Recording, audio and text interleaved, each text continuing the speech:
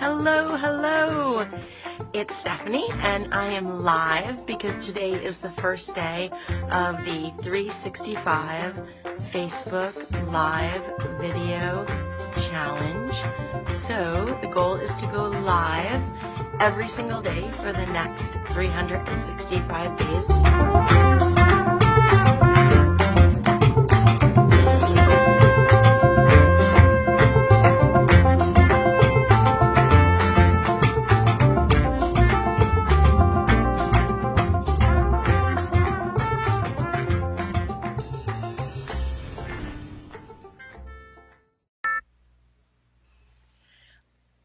Are eco-friendly choices important to you?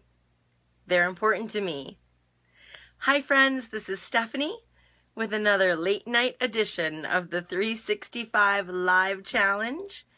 And today I want to talk about eco-friendly choices, whether they're important to you, and what you do to make your choices more eco-friendly. So, the 4 R's of eco-friendly choices are reduce, reuse, recycle, and restore. And we want to, as a best practice, whenever possible, use those 4 R's in that order. Reduce, reuse, recycle, restore. So step 1, reduce. What can we do to reduce our waste or reduce our consumption in the first place? How can we reduce our use of plastics? Can we say no to plastic bags at the supermarket? Can we say no to buying fruits or vegetables that are in packaging that's not necessary? Can we say no to straws? Can we reduce or eliminate paper towels or napkins? So reduce, that's step 1.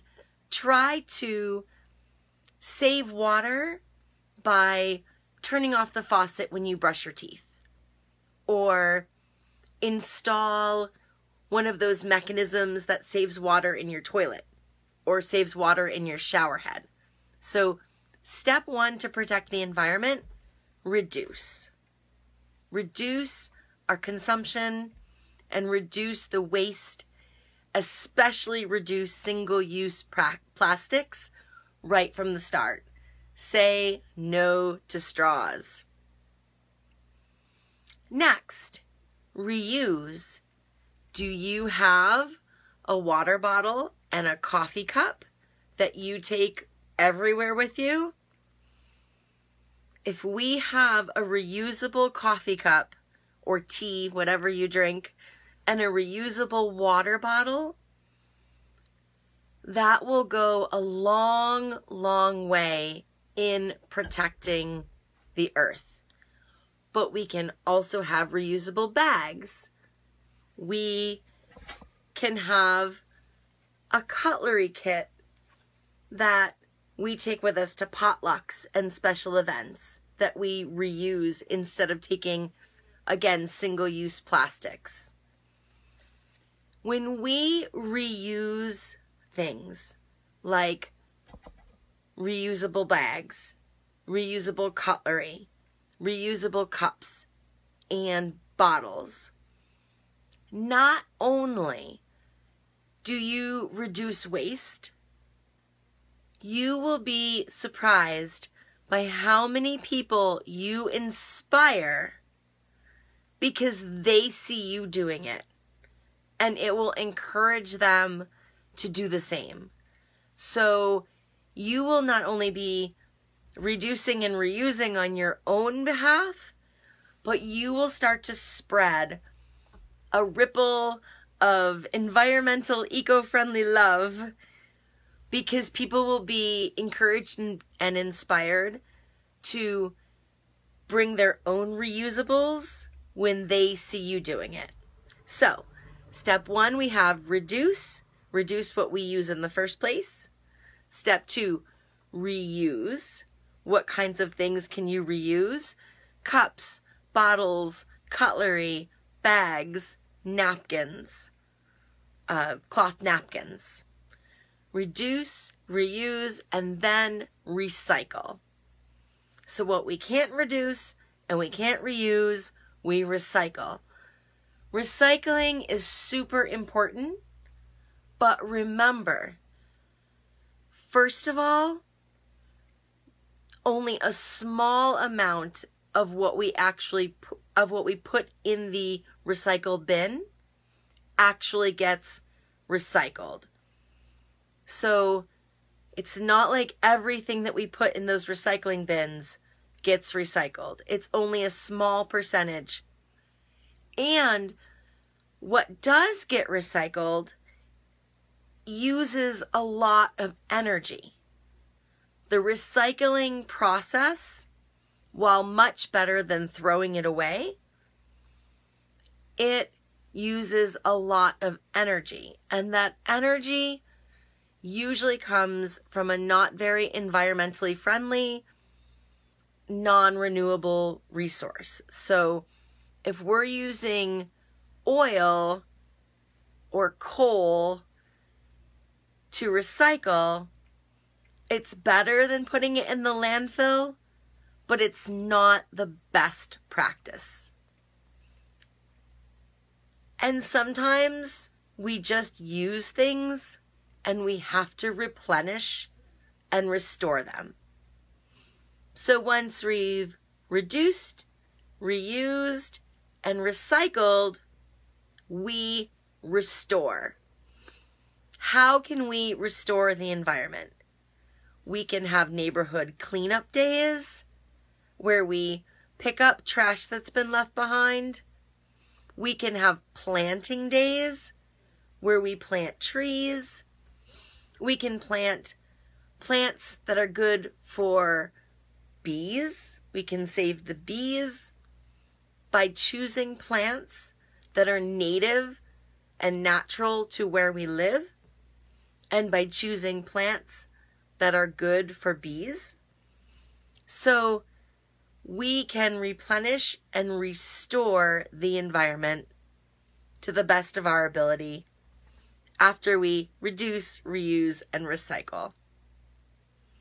Those are the 4 R's that we can use on a daily basis to make best practices in eco-friendly, environmentally sustainable choices. We all want to save Mother Earth.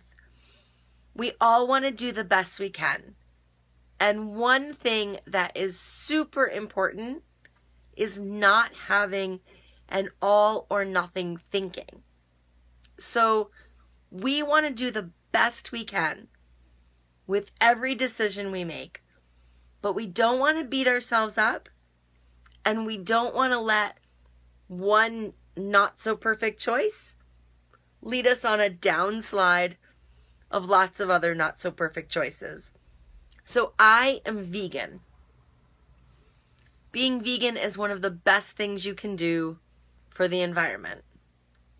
But I am not going to lie. I love bubble baths. And I have been known to take at least my fair share, if not more than my fair share, of baths. I have other friends who eat meat and are super good about conserving water in other ways and are way better than me when it comes to paper.